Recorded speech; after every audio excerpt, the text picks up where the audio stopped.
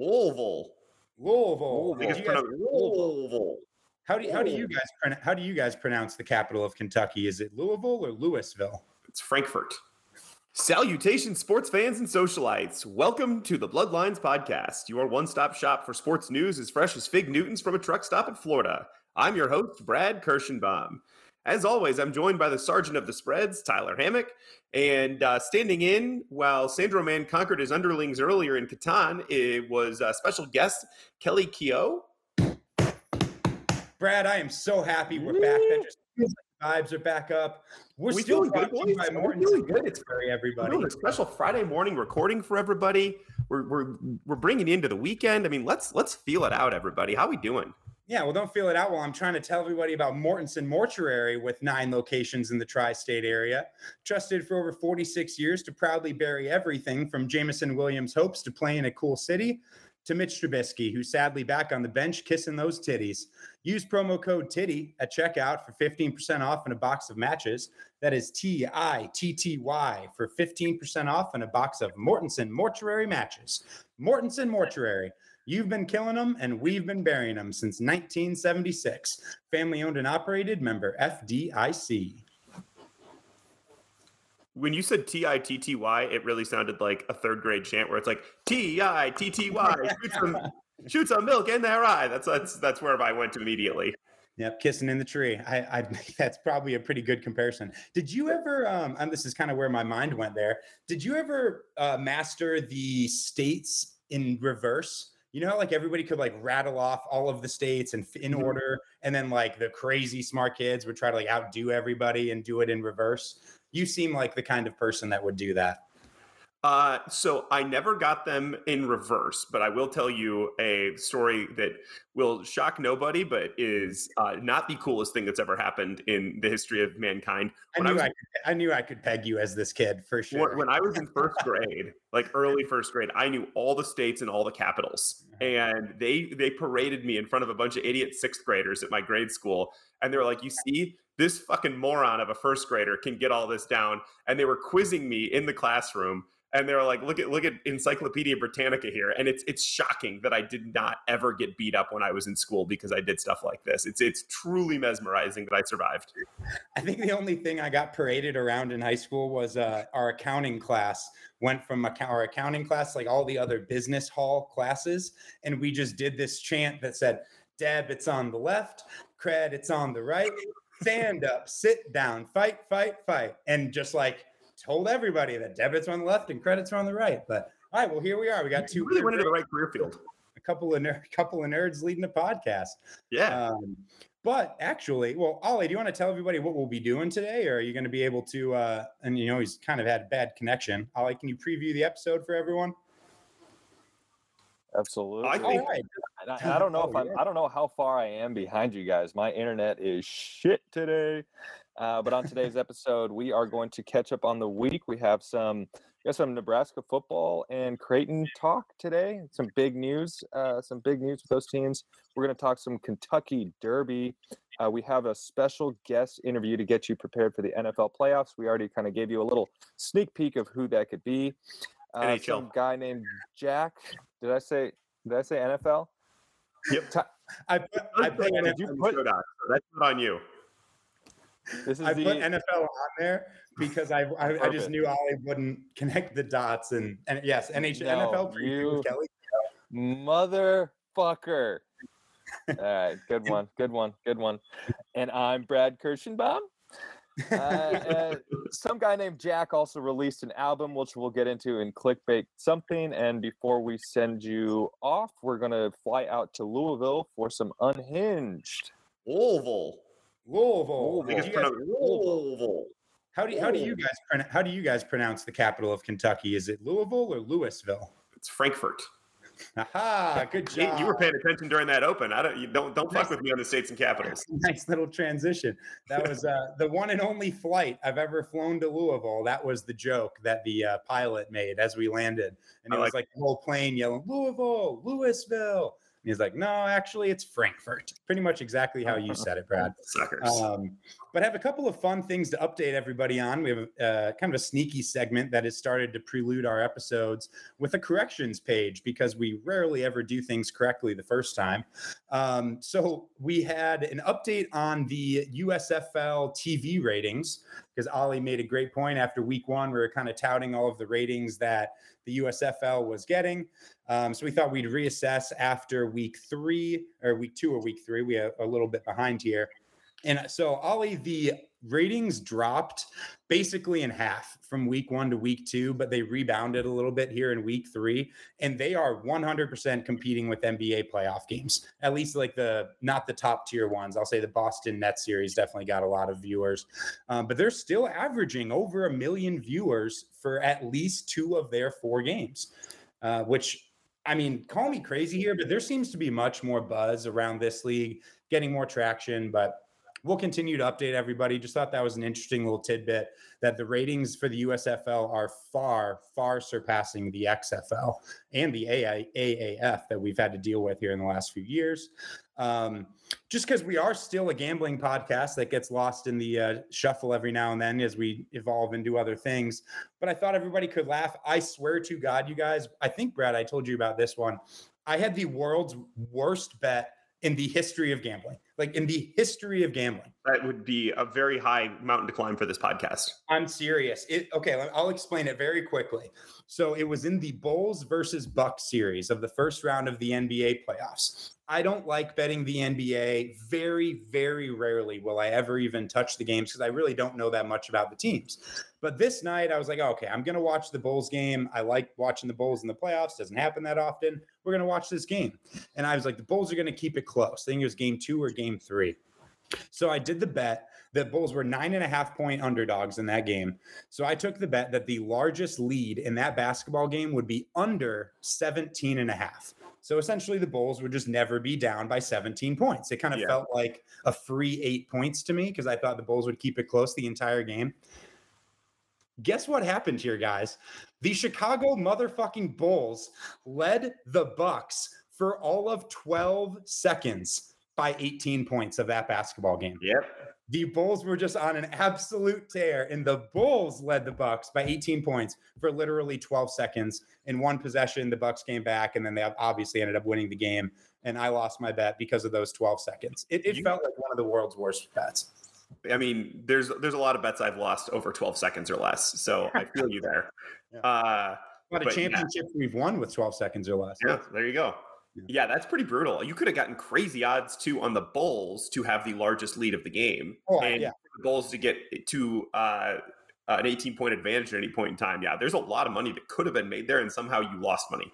Yeah, exactly. And that's what almost makes me like even more pissed off about the whole thing is there's some jagaloon over in Raleigh, North Carolina, who bet the Bucks or who bet the over of the biggest lead in that game, thinking the Bucks would just dominate. And even though I was in my mind, I was technically right that the Bulls would keep it close. They were a little bit too good that night. So that was kind of a funny bet that everyone can laugh at this morning. However, your bets went this week. Mine went a little bit worse, and that was a little funny. Well, on the gambling podcast note, it should be noted that the no extra innings Major League Baseball bet is hitting 4 out of every 7 days pretty consistently. We had a bad 2-day stretch recently, but I think we're 3 in a row right now. It's crushing it. You're getting anywhere between on a full slate of games, you're getting anywhere between plus 200 and plus 300 on these. So if you're hitting over 50% on plus 200, plus 300, and even on a day like today when there's 9 games, it's plus like 120, then you're doing great. You are crushing it. Brad, remind everybody that wasn't on the last episode. What's this bet that you found that you are betting every day? So I am parlaying every single Major League Baseball game to not go to extra innings. This is like minus 900, minus 1100 for a lot of the games. But when you parlay 15 games together, you get it down to, plus 250, plus 300, depending upon, how tight some of these games are. And you bet it every single day. And it's based on the logic that 4.6% of all Major League Baseball games go to extra innings. Some of those are going to happen on the same day. So when you extrapolate that out, you should be winning this bet way more than 50% of the time. And then your return is going to be even higher because you're getting plus odds on all of this. So this is this is your free money. Take it, keep running with it. I've got a few people who are loyal listeners that are texting me every day. Like, did you take it today? Even with this, I'm like, yep, we're taking it every single day. Just let it ride. And one guy, shout out Fuchs, he's been taking it. Fuchs, my boy.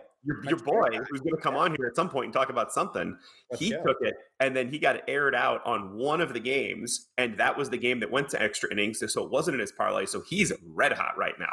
Ah, that is awesome. Yeah. Well, from the world's best bet to the world's worst bet, let's transition off of the sports world. You want to talk about some stale food? Just had a real nice moment recently where some slightly stale Oreos came into my life. Like just a little bit stale, not bad. Just like a couple days overexposed. They kind of oxygenated, and it's so good. Like in the same way that I think that some pizza company needs to come up with a way to deliver day-old pizza so you can just eat leftover pizza on demand. The same thing needs to happen with stale Oreos. They're just a little better. They're a little softer. It feels like you're kind of eating a milkshake of some sort. It's great. Highly, highly recommend it. But I was wondering if there's any other foods that you guys have in your life. You're like, you know what? When this is a little bit older than fresh, I'm not mad about it. So there's a difference. Sorry, go ahead, Ollie. Twizzlers. Great answer. Open the bag and let them get let them get hard. And yep. They're so fucking good. Mm-hmm. Man, you That's guys probably my number one. There's a difference between it being stale and it being fresh. I guess what I meant by the way. Huge difference. That's literally correct. Yes. I might as well go fuck myself, guys. Sweet. All right. Well, moving on. No, I'm just kidding. I did a quick YouTube or a Google search on this because I didn't want to sound like an idiot, which I have already done, which is just fantastic. And I found a Reddit thread that said Oreos were one of the top ones. So not surprised you went with the most basic pick of all time.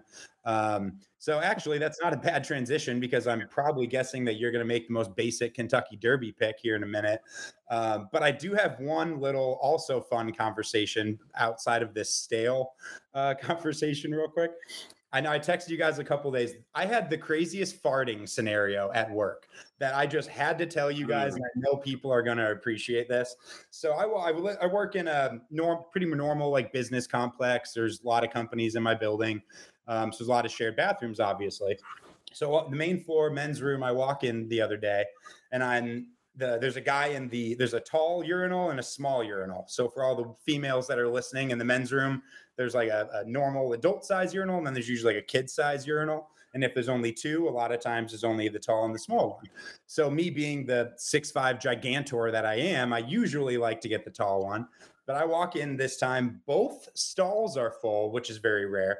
And the left tall urinal's full. I was like, all right, I've really got to take a piss and get back to my meeting. So I'm just going to have to do this really fast and use the kid one. So I'm standing at the kid urinal. And out of nowhere, the guy somebody who's just not that tall. Or somebody's not that tall, sure. And we can all use it.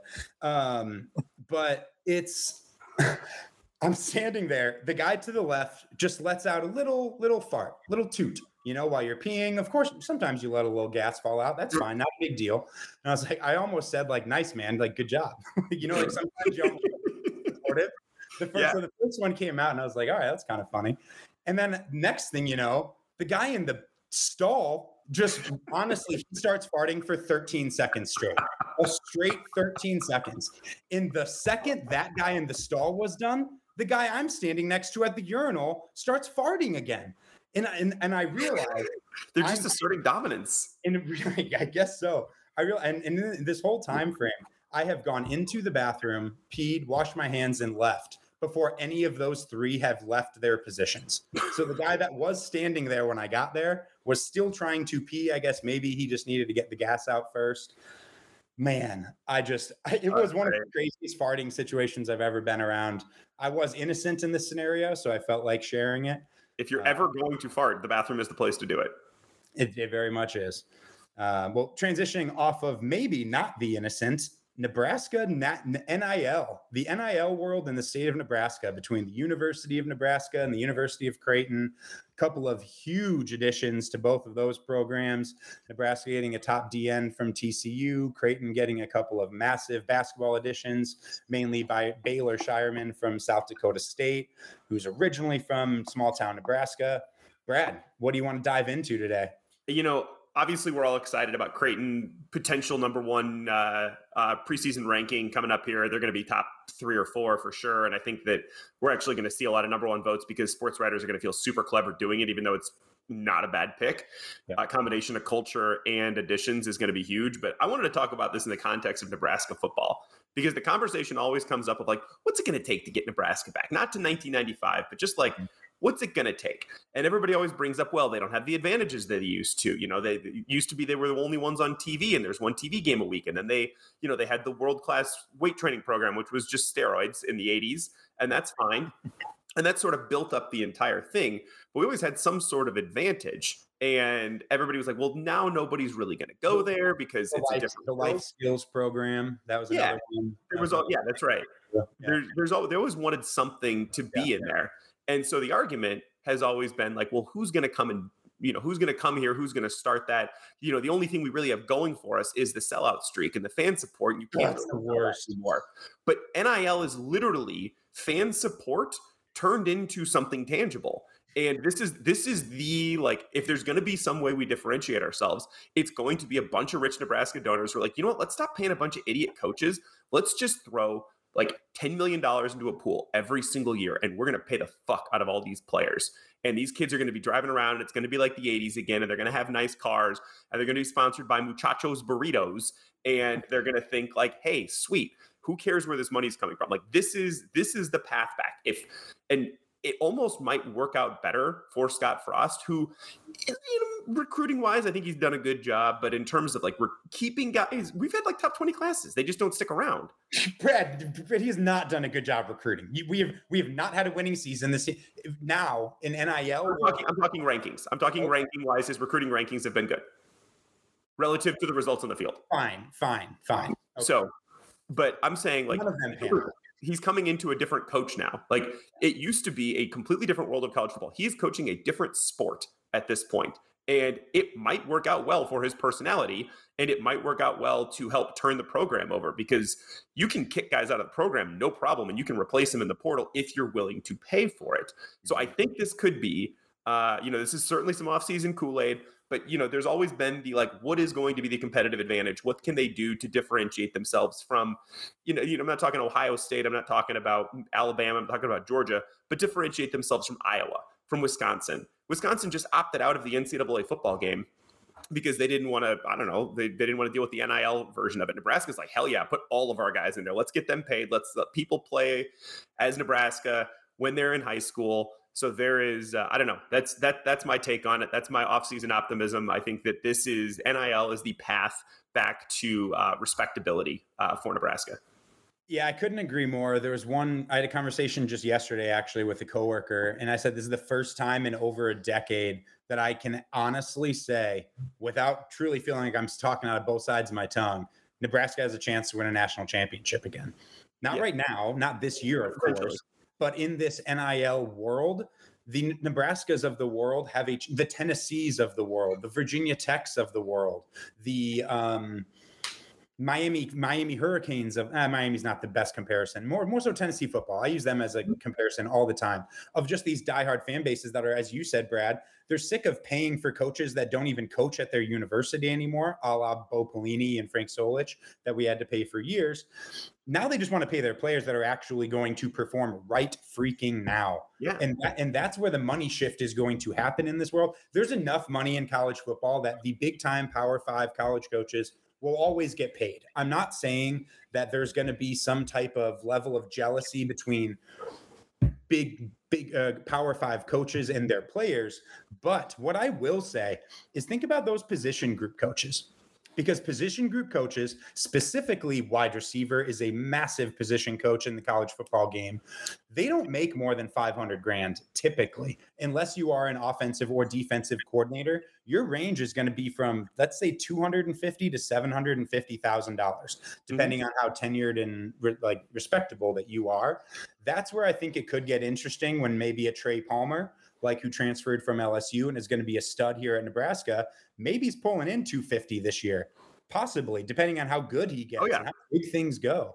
That's where the relationships will change. And I think we are in a 1 to 5 year window that we got to effing win this thing right now.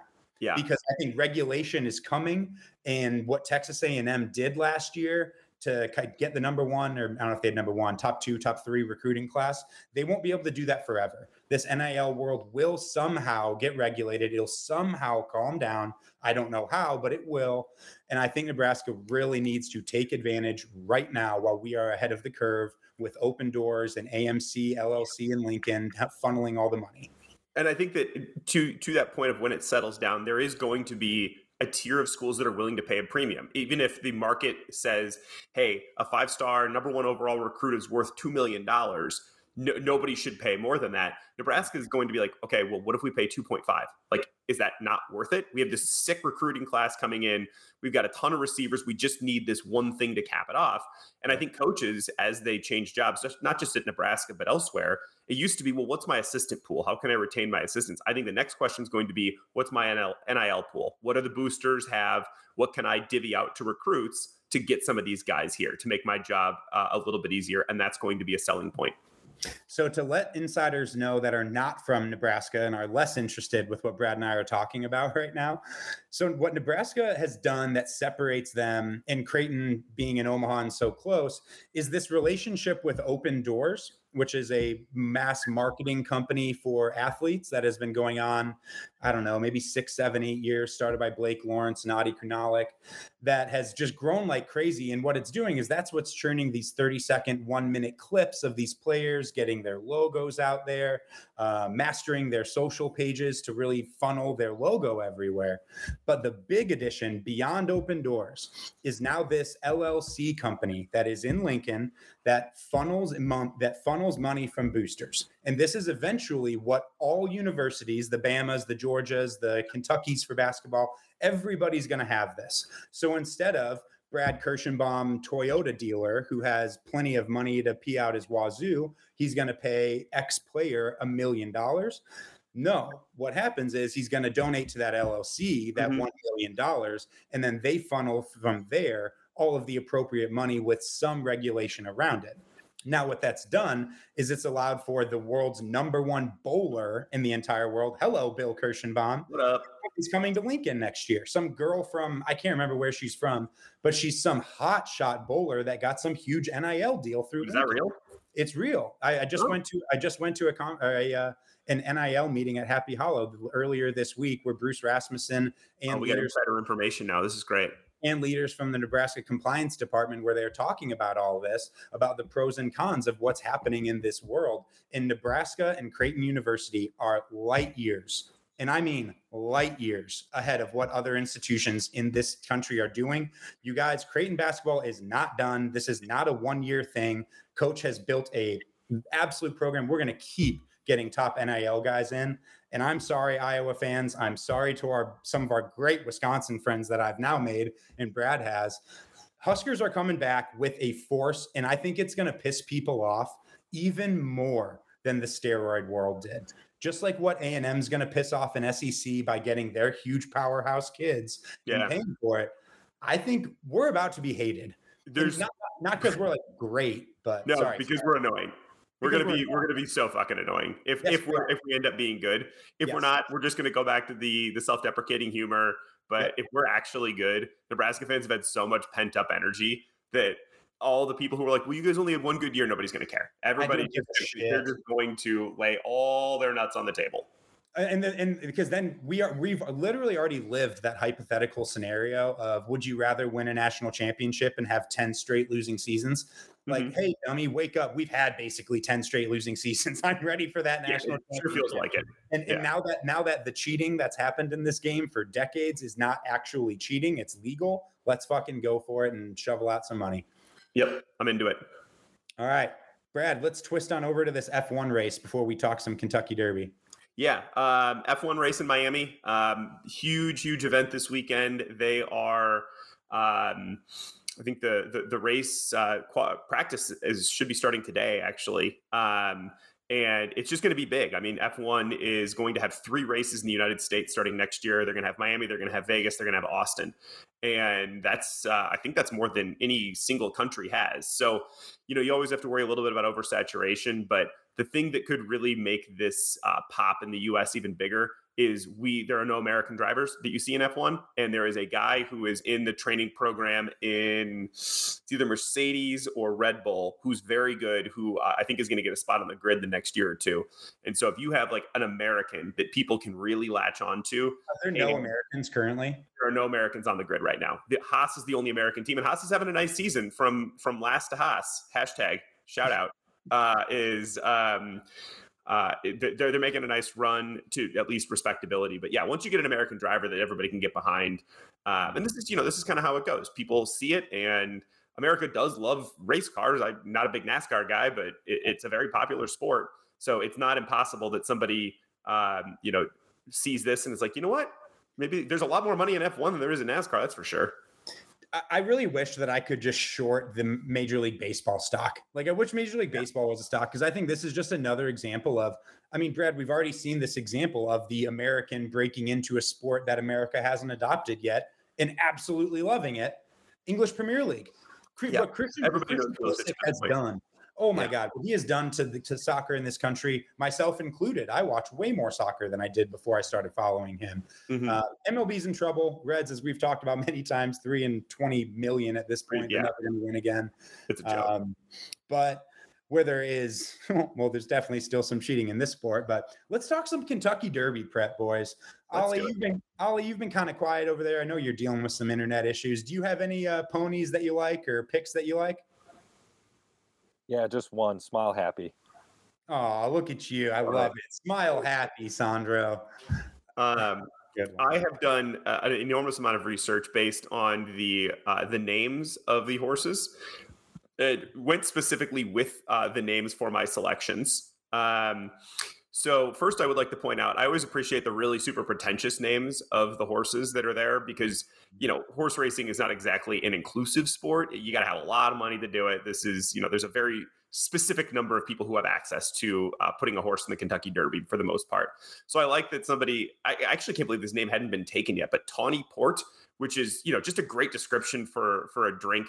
I like a good port. I like it when it's tawny. I get it. But naming your horse that is like, listen, I am so fucking white, it's not even funny. Like, I don't even know what that means. What's Tawny Port? It's just that's how you would describe a port. Yeah, it's a port wine. Zozos is another one. I actually liked this one.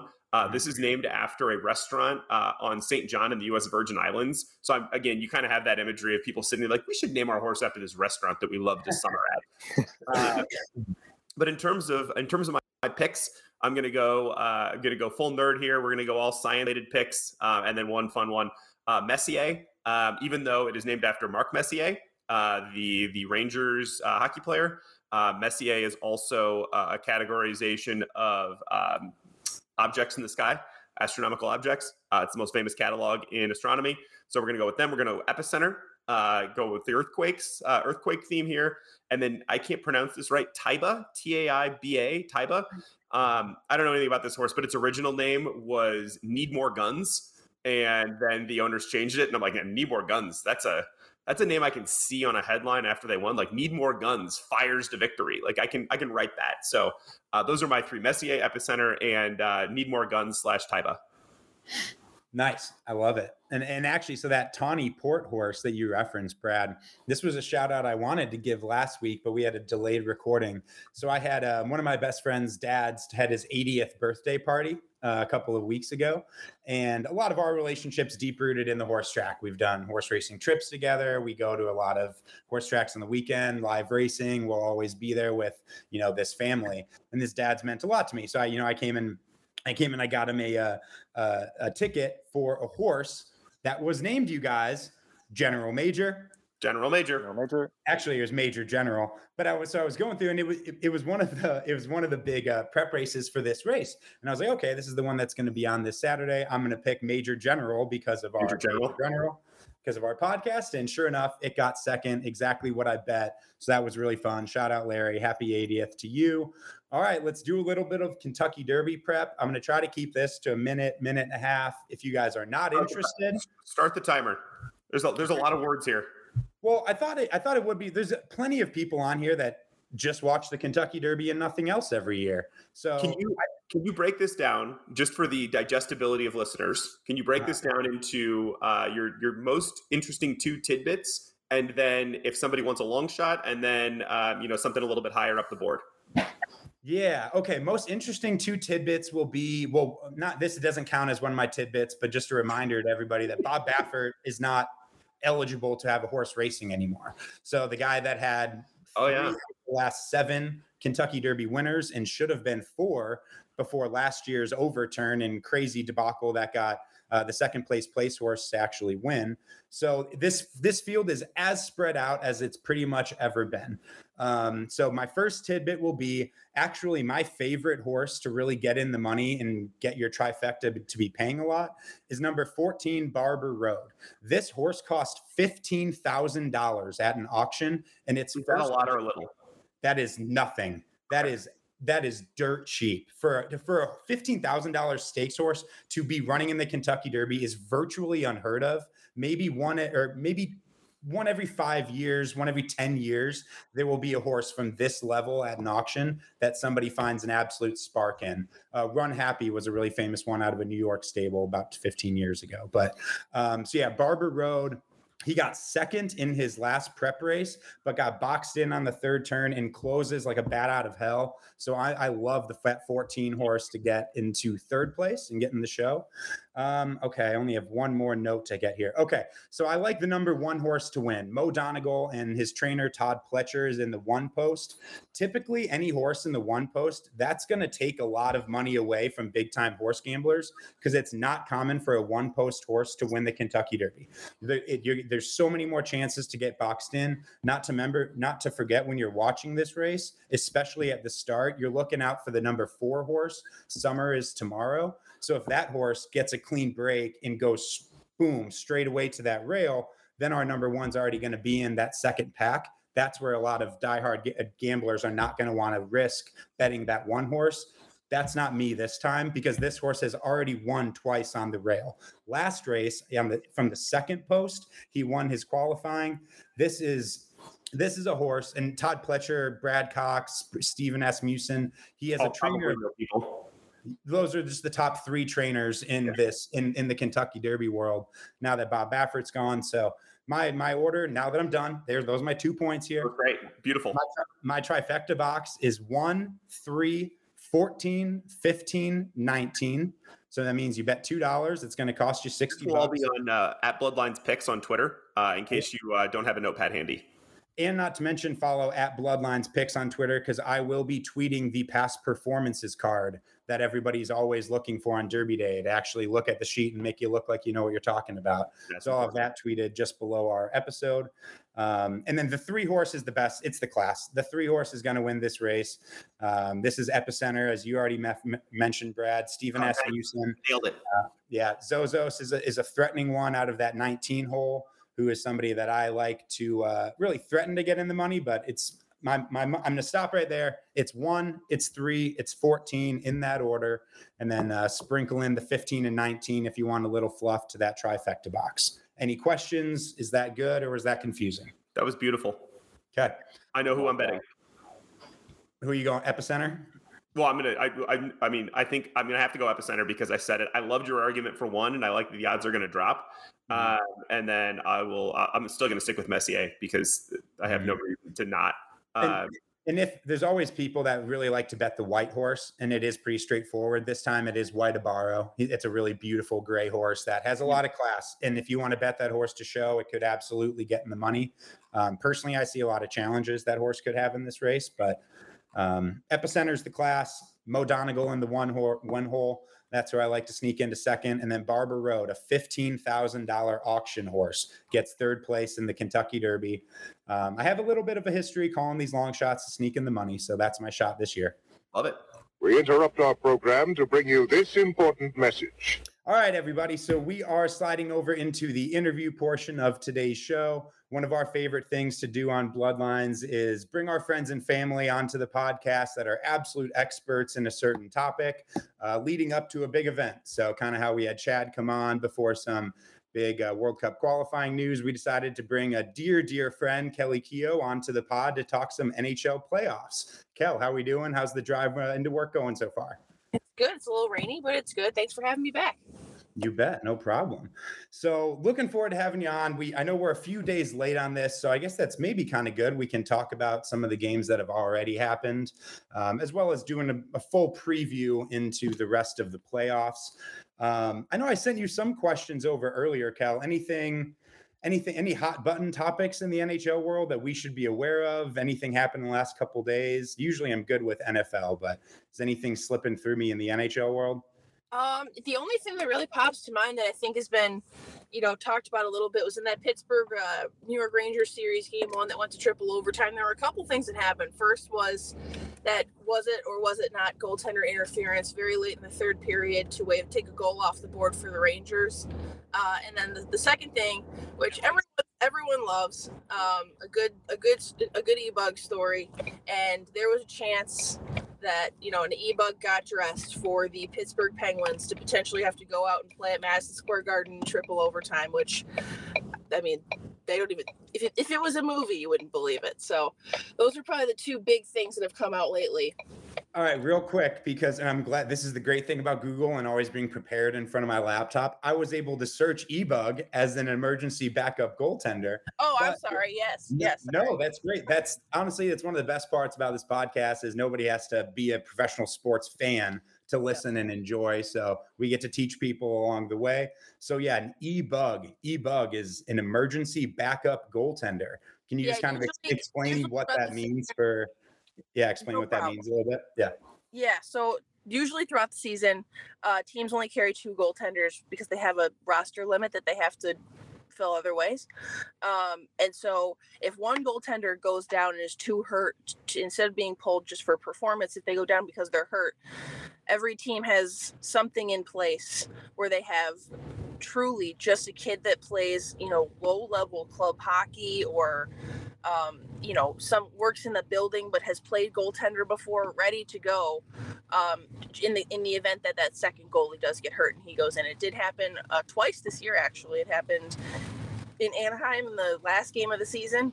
Obviously, it happened in Chicago. It's happened, it's been, when it happens, it gets very well noticed that it happens, and they've always happened in regular season games.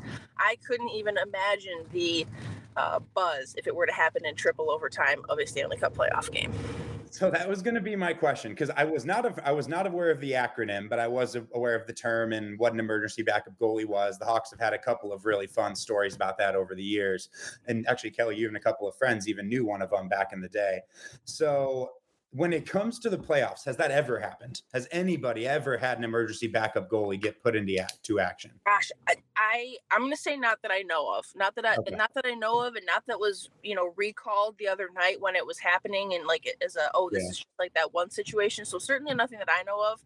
And I kept thinking to myself, they're playing at Madison Square Garden. This kid goes to Manhattan City College. I'm like, if this kid goes in to play against the Rangers in the third overtime, how is he not just going to let the puck in? Exactly. And be a Rangers legend forever. Exactly. That'd be incredible. I mean, he'll never get invited back to be the emergency backup, but he'd be a legend. They'd probably put his number in the rafters for doing that. So I just kept thinking that over and over. Luckily, I did look up the kid that did have to dress, and he was from Dallas. He was a Stars fan, so it was a moot point. But that would have been an unbelievable story. Well, that's kind of a nice transition there, because one of the fun things that I wanted to talk to you about, because I'll just admit, from the 2009 to 2015 Hawks days where we're watching every single game, and obviously you still watch every single game, but it felt like I was just so much more in tune with the up and coming guys, the big stars that were kind of on the precipice, whether on the Hawks or not. I know you're a big Matty Tkachuk fan out in Calgary. Other than him, who are some of the big younger guys that you enjoy watching right now? Yeah, I love the way that Matt and his brother Brady in Ottawa play the game. I always joke I could watch them, play chess or mow the lawn. Like everything that they do, they just do at 100% effort, and I really enjoy watching that. But, I think if I were to circle, everyone knows about the guys like, like the Ovechkins and the McDavids and the Matthewses that are carrying their teams, the McKinnons that are just, freaks of nature on their team and get a ton of public hype. But I think 2 young guys that actually play on the same team that sort of had a coming out party this year are 22-year-old Jason Robertson, a forward for the Stars, and their goaltender Jake Ottinger. Ottinger kind of came in because they had Holtby, they had Ben Bishop, who were both high caliber guys in their prime. Plus, they had Anton Khudobin, who brought them to the Stanley Cup final 2 years ago in the bubble. So he was playing behind all of those guys, and then with the retirement of Ben Bishop due to injury, with an injury to Holtby, and then Khudobin was actually sent down to the American League, the league below the NHL. It kind of became Ottinger's time, and he took it and ran with it, and he's been two, and I will say, definitely close to my heart, as they are both two Americans that had big time coming out parties, and they were a lot of fun to watch. And the success that Dallas has in this playoff run will be largely a part of them, I believe. So that it backs me up a little bit, because you brought up the American aspect. So I thought one of your favorite Tkachuk brothers was Matty Tkachuk in Calgary, who's from Scottsdale. Is that not the brother that you're obsessed with? I love both Matt and Brady. Matt is the one that Matt Tkachuk is, an all-timer for me. Got it. Okay. Yeah, he's the one. And then his brother's the one who's on Ottawa. Correct, the captain of Ottawa at like 22 or 23 years old. And to even further back up exactly what you were saying about Ottinger, who just last night shut out the Flames 2-0 on 29 saves, obviously 100% save percentage. This kind of slides me into a decent transition into a second aspect of something I wanted to talk to you about. We obviously go very back, had some maybe a little bit too much fun in college, where we got a little hurly, let's say, in the morning. The only other time I've made you hurl, I think, is when I asked you, what are the odds that two Canadian teams are going to make the Stanley Cup this year? And told you that I put a future on the Flames versus the Leafs in the final. So obviously I know you hate this. You hate the idea of a Canadian team winning. So for people that aren't as in tune with the USA versus Canada rivalry around the Olympics, does this thing run 365 across all levels of sports? Or is this just because kind of the Toronto Maple Leafs are the Yankees of the NHL, just without the titles? So first of all, I'd say that the old college days down the bottoms with the Bartons, that hurt less than that hurt less. That hurt less than me picking a Canadian team. Yeah, okay. Yeah. I think a lot of teams would say that the two gold standards for our industry, as far as original six franchises, their fan bases, their atmospheres, their arenas, are for sure the Maple Leafs and the Canadians. And so I do understand the respect level that's there, and I can watch the Calgary Flames and recognize that they're a very good team. And someone on the broadcast the other night, when referring to the Edmonton game, said that every section of that game looks like a team picture because every single fan is wearing the exact same jersey, and it does look like the team photo. That was a great way to put it. So I love the passion that they have up there, but as an American, for me, it runs through everything. It's World Juniors right now. We're starting to release rosters for the World Championships over in Helsinki here in a couple of weeks, and then that will parlay right into the makeup of the World Juniors, which is always a fun tournament to watch. Right back into the NHL, where my teams that I root for are obviously from the States, and I really do love to forecast out the young guys like the Robertsons and Ottingers that I would love to see wearing the red, white, and blue. Hopefully in 4 years, when the NHLers are allowed to go and hopefully winning a gold medal. So for me personally, the USA rivalry is a 365-day thing that I live and breathe, and I am always firmly on one side. Is the exception to that rule if there's an American captain on a Canadian team? No, I don't. It doesn't matter to me. Okay. It doesn't necessarily, I don't think any of those guys. I don't know if any. I think maybe Ottawa has their American captain, but the other guys are all Canadians, and it doesn't matter who they're led by or who their captain is. It's the whole environment, the fan base, and I know the team, the culture. Not a fan. So I know the Bell Center's Montreal. What's Toronto's stadium? Scotiabank. Yeah, Scotiabank. Okay. I wasn't sure. I feel like Bell Center has a nice ring to it. It's well known as being the Habs' home. Just kind of was curious if the Maple Leafs had something similar. I know. Do they have? Well, they have that huge. They have that outdoor area. I know that the Raptors made famous a couple of years ago when they won, but I'm sure it'll be a heck of a lot crazier if Toronto takes it for sure. Yeah. Oh gosh. But they advance out of round one, that place will be going nuts. But I will say, seeing a game at the Bell Center is honestly, it should be on the bucket list of a sports fan, because that is, it's like church. It's like almost like a holy event. It's awesome. And can you explain that a little bit further? Just because it's in a French province, so much of Quebec has French influence to it. I've been there one time, or Montreal. So I've been there one time, and it has so much French influence. Is any aspect of that religious experience that they're speaking another language in a lot of the announcements, and they sing the national anthem a different way? Is that it? Or is it just because they're Canadians that are psycho about their hockey, and it's just that's what this is? Ty, I think it has a lot to do with how knowledgeable the fan base is. It's so much different viewing the game there, as you said, when every goal announcement comes in French first, and all the signage is in French, and the majority of the fans only speak French. And it's in downtown Quebec, which is absolutely stunning. But I think it's the knowledge of the fan base makes it very cool. First of all, they were the worst team statistically in the NHL this year, and they were still first in attendance. I mean, that is, as a Husker fan, that makes me really, really happy. Right. And then, it's things like they recognize that the team had a really important clear because the team's out on a long shift, or they had a really nice breakout play that led to something else. They understand the high levels of it because they're so dialed in. They're not a casual fan like other fan bases have that was a big hit or a fight, and that's what gets the crowd going. High level hockey moments get the crowd going there, and it's really awesome. That's fascinating. I almost want to say, Boston Red Sox. I have been to Fenway, and I do think, and this is from a Chicagoan who, I know you're a Sox fan. I'm the Cubs fan. We kind of polarizing in the city in that way, but yet we still get along. How did that crosstown series go this week? Yeah, you're on to talk hockey. We're not talking baseball till later in the summer. But that makes sense to me. And I think anybody who listens, regardless of what sport they follow, like I'm thinking of my brother Chad here, who's a diehard soccer fan, there's going to be teams, or Robbie, who's my friend from Scotland, who's a diehard listener that we're going to bring on later this year to talk about the World Cup. I think almost any of us could have that comparison to a fan base or a certain venue that appreciates the sport that you love at the same level that you do. So I think that's a great way to put it. I'm glad that you shared that. And and as I've gotten older, I've really respected Montreal. But my brother and I both grew up playing hockey in Chicago, and when we were kids, that was just not a popular thing to do. Mm-hmm. Cool sport, no one else.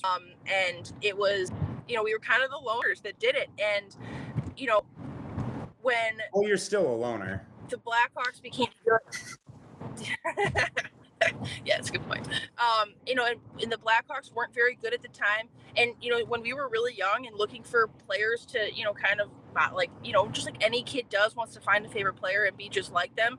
My brother and I both picked Red Wings players as our favorite players. And despite Detroit being Detroit and having that bitter rivalry, if you ask my brother and I today, it was a respectful rivalry. It was something a team he respected because they were so good back in those early 90s that my brother loved Pavel Datsyuk and I love Steve Yzerman, and still to this day at 13 and 19 are probably in all of our passwords and everything like that. We loved those guys because we had such respect for them. So you're right, when there's those fan bases and those cultures and those franchises that you just look at with respect, and that when we were younger it was Detroit for us too. And it's interesting you bring up Detroit, because in the middle of that, as I already referenced, 09 to 15 run that we had so much fun with the Blackhawks, I remember in the middle of it, I was like, as long as we have Taves and Kane, this team is never not going to the playoffs. And the Red Wings went 25 consecutive seasons to the playoffs. And I was like, well, that can't be that's not that bad. You get a couple of the superstars, lock up Crow for a while, get that next goalie. We're going to be just fine. And here we are, not even 7 years after our last cup, and we haven't even made it to really the second round of the playoffs. I'm not counting that bubble series win against Edmonton as a true series win. Haven't even made it to the second round in 7 years. So just to what you're saying about respect to Detroit, or those longevity fan bases that are able to survive the dark days to get back to the good days, like Yzerman's trying to get Detroit back to right now. Yeah.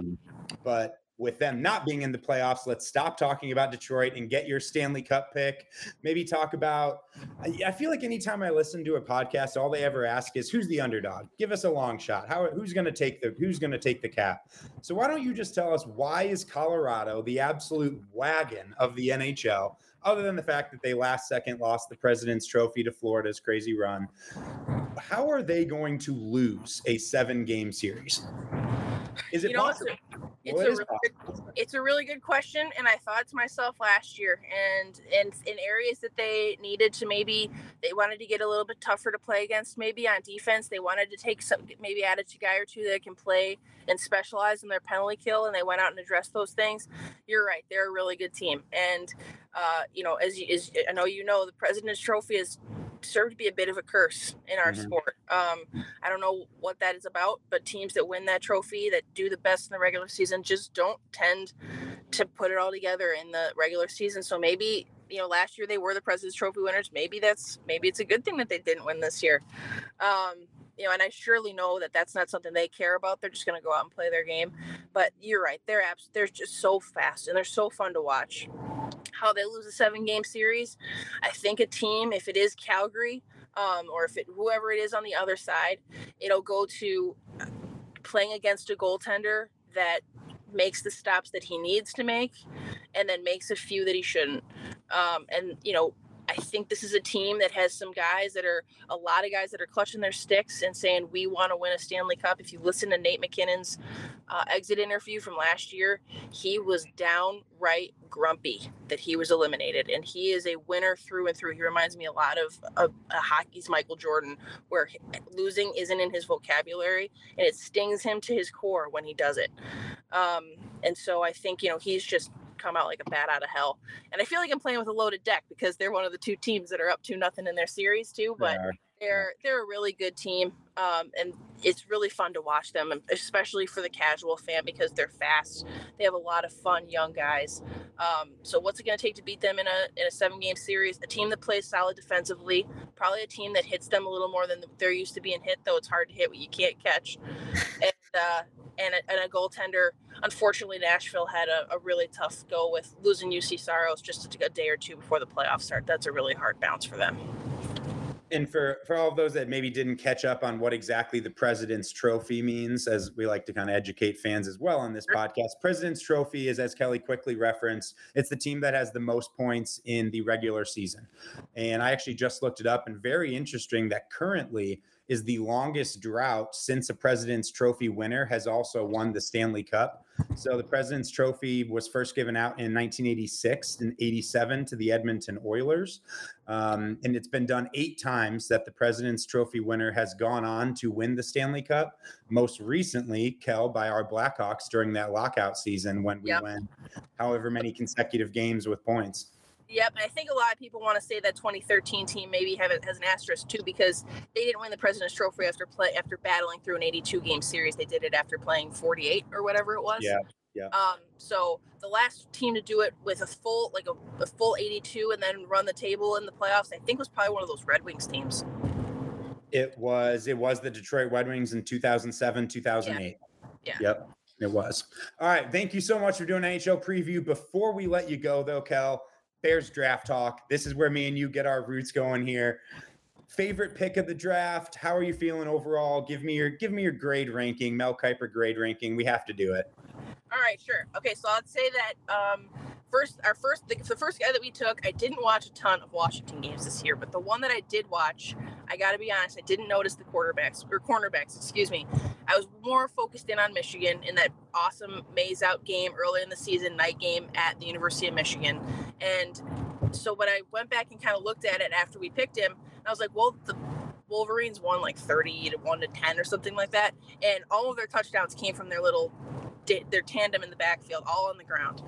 And I was like, well, I guess that makes sense because two of their best quarterbacks went in the top 40 of the draft. So I guess they're pretty good. And I can't say no a lot about him, and I didn't watch a ton about him, but everything I read about him was athletic, fluid, ball hawk. Love that stuff. That's what I want in my corner. So let's go on. But my favorite pick for sure was Brisker.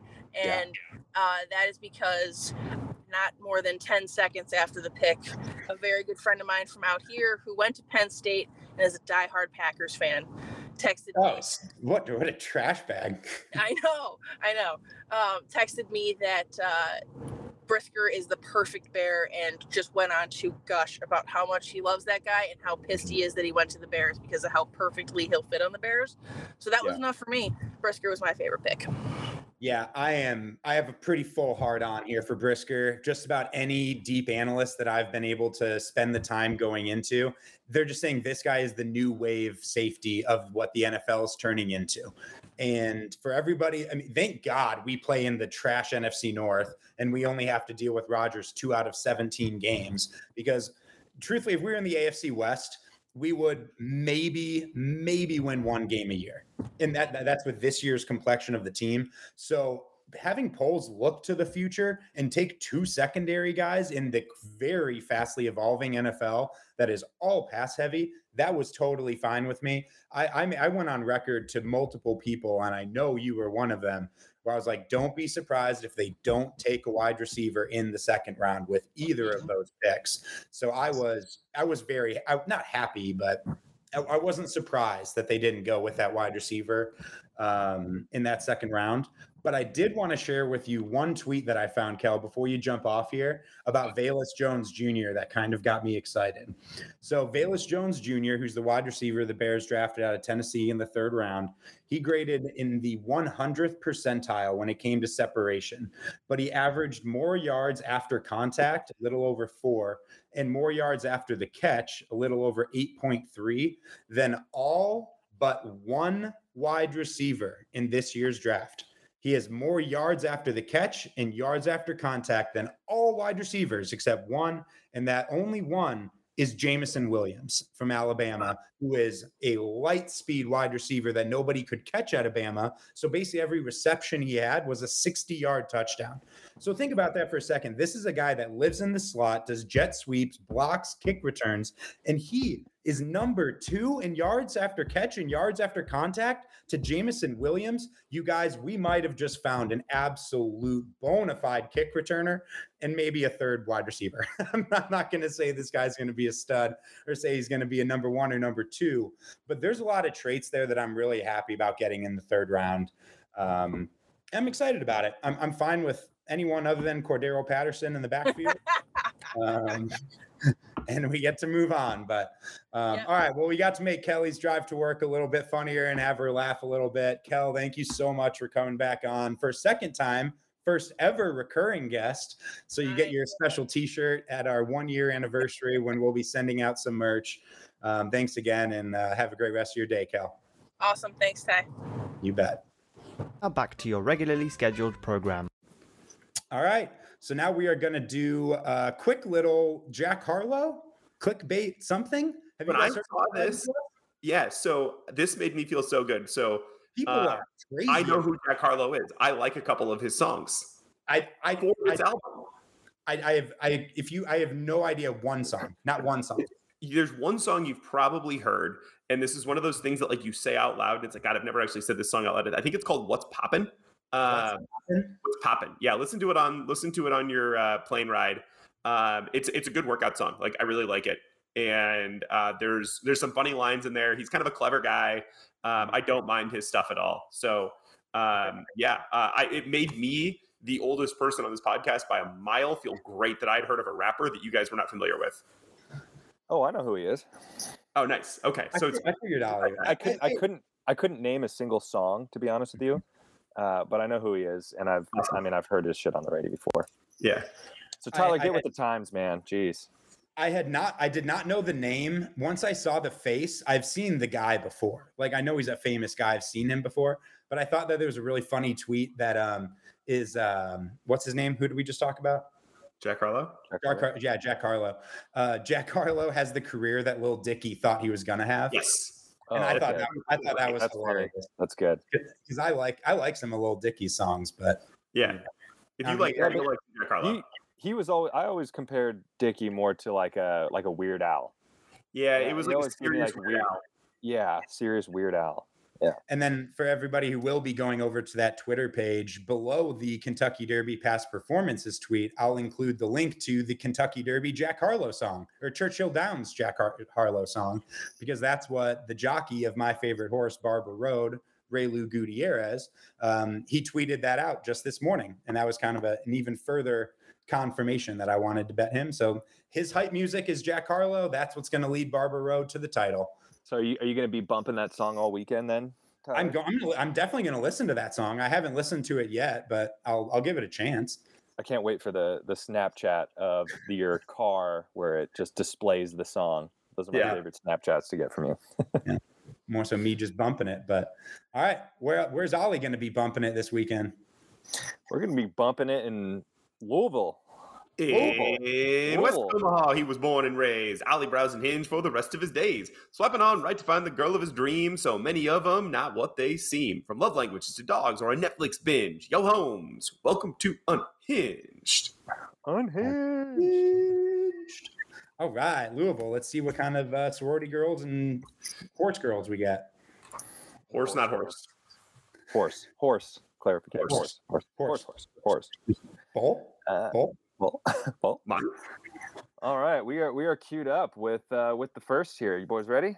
Let's giddy up. Okay. My most controversial opinion is Joe Flacco is elite and noodles belong in chili. My mantra is don't sweat the petty things and don't PFT? pet the sweaty things.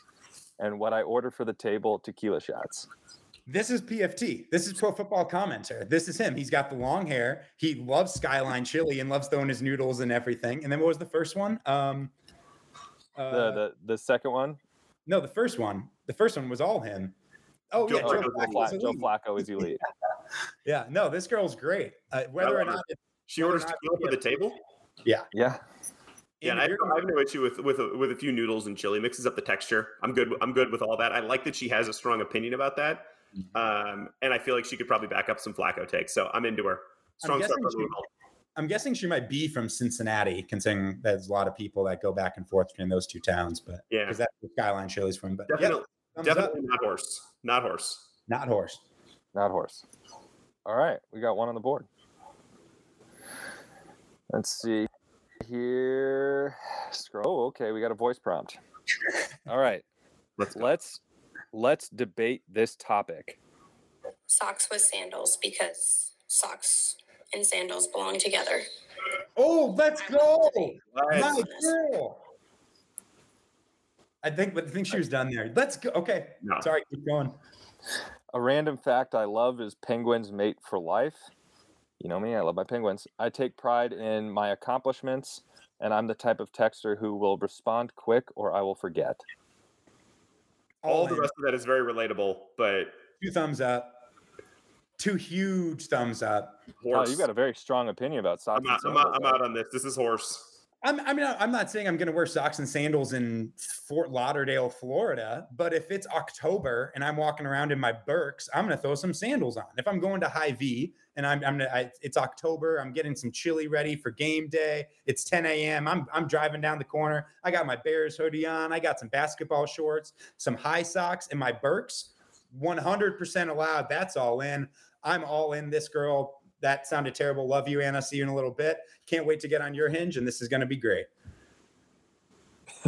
Horse.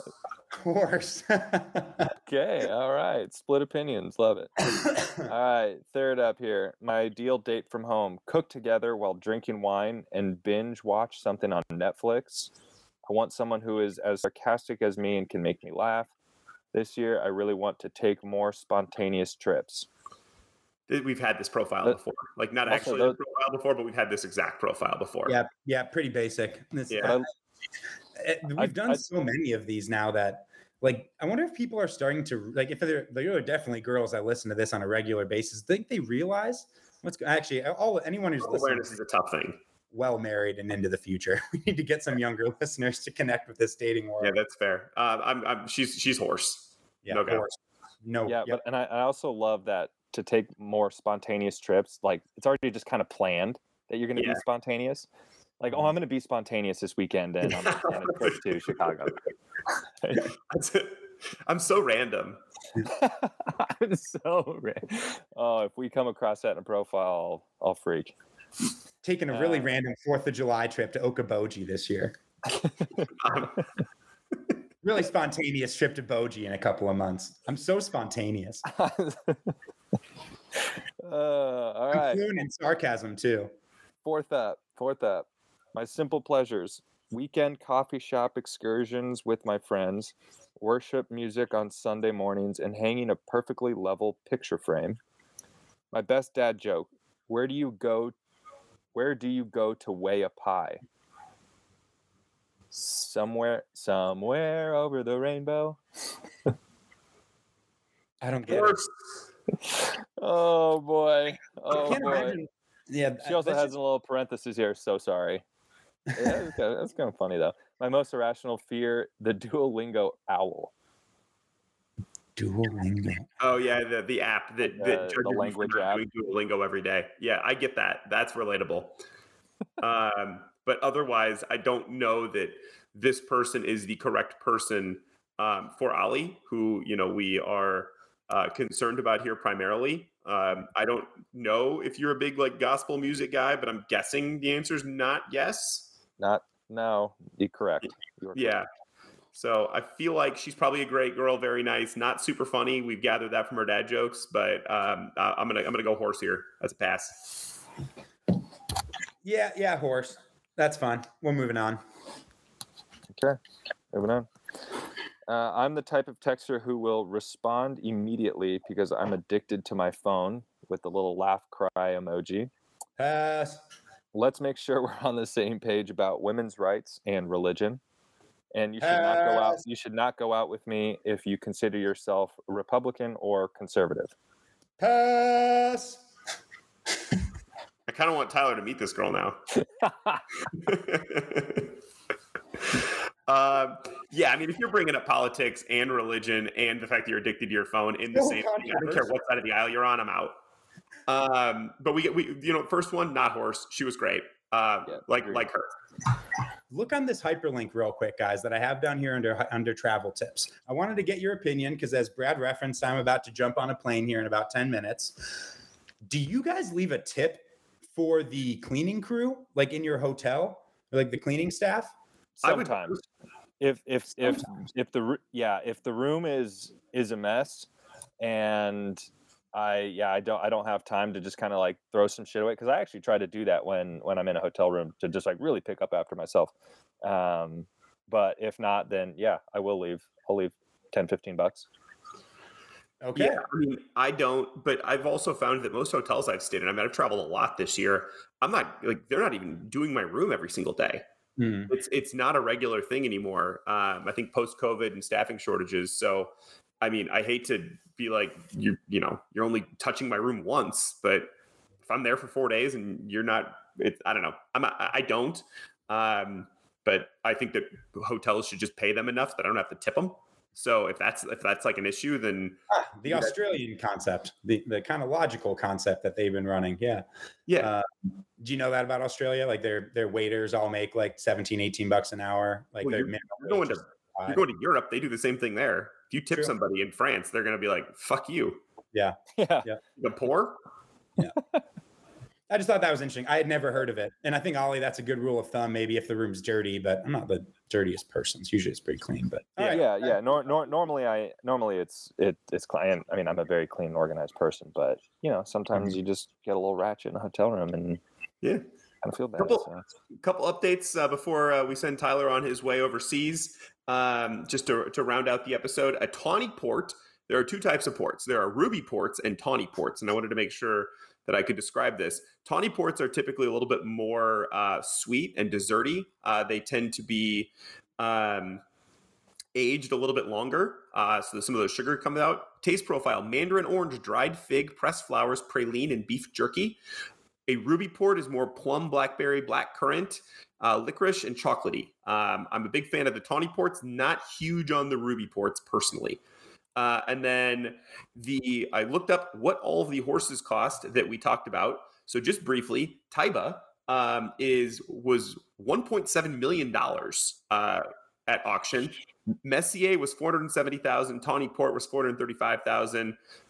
Epicenter $260,000. Modenigal was $250,000. Smile Happy, Ollie's pick is $185K. Then Barber Road was $15,000. The only one under $100,000 I found was the White Horse White Barrio at $40K. White Barrio was a cheap one too. Isn't that wild? I mean, think about that investment return that you're getting. 15,000. That's talk about a bang for your buck. And I guess it was originally sold to the owners who sold it just now for $7,500 in 2020. So a lot of good ROI there. Mm-hmm. All right, boys. Well, let's wish Tyler bon voyage and French word. We'll have a nice little unhinged from Paris, France, where we're going to meet some French guys. Yes. Oui. We're going to have the introduction of finally the famous Mrs. Hammock, Brad's sister. Anna will be jumping on the podcast for the first time, as we'll bring her on to, she's going to have to recreate her Hinge profile, or at least I hope she has to recreate it and doesn't have it still sitting out there. But we'll be doing the unhinged from the women's side of you. It'll be really fun next week, so make sure you're tuning in. And remember to follow us at Bloodlines Picks on Twitter. That is at Bloodlines Picks. You can also email us at thebloodlinespodcast@gmail.com. Any thoughts, comments, criticisms, you can send those our way. But until next week, coming at you from perpetually dark and rainy Chicago, Illinois, I am Brad Kirschenbaum. For those two gentlemen out there in what appears to be less terrible Omaha, Nebraska, and soon to be Francais, hug it. Chug it. Football!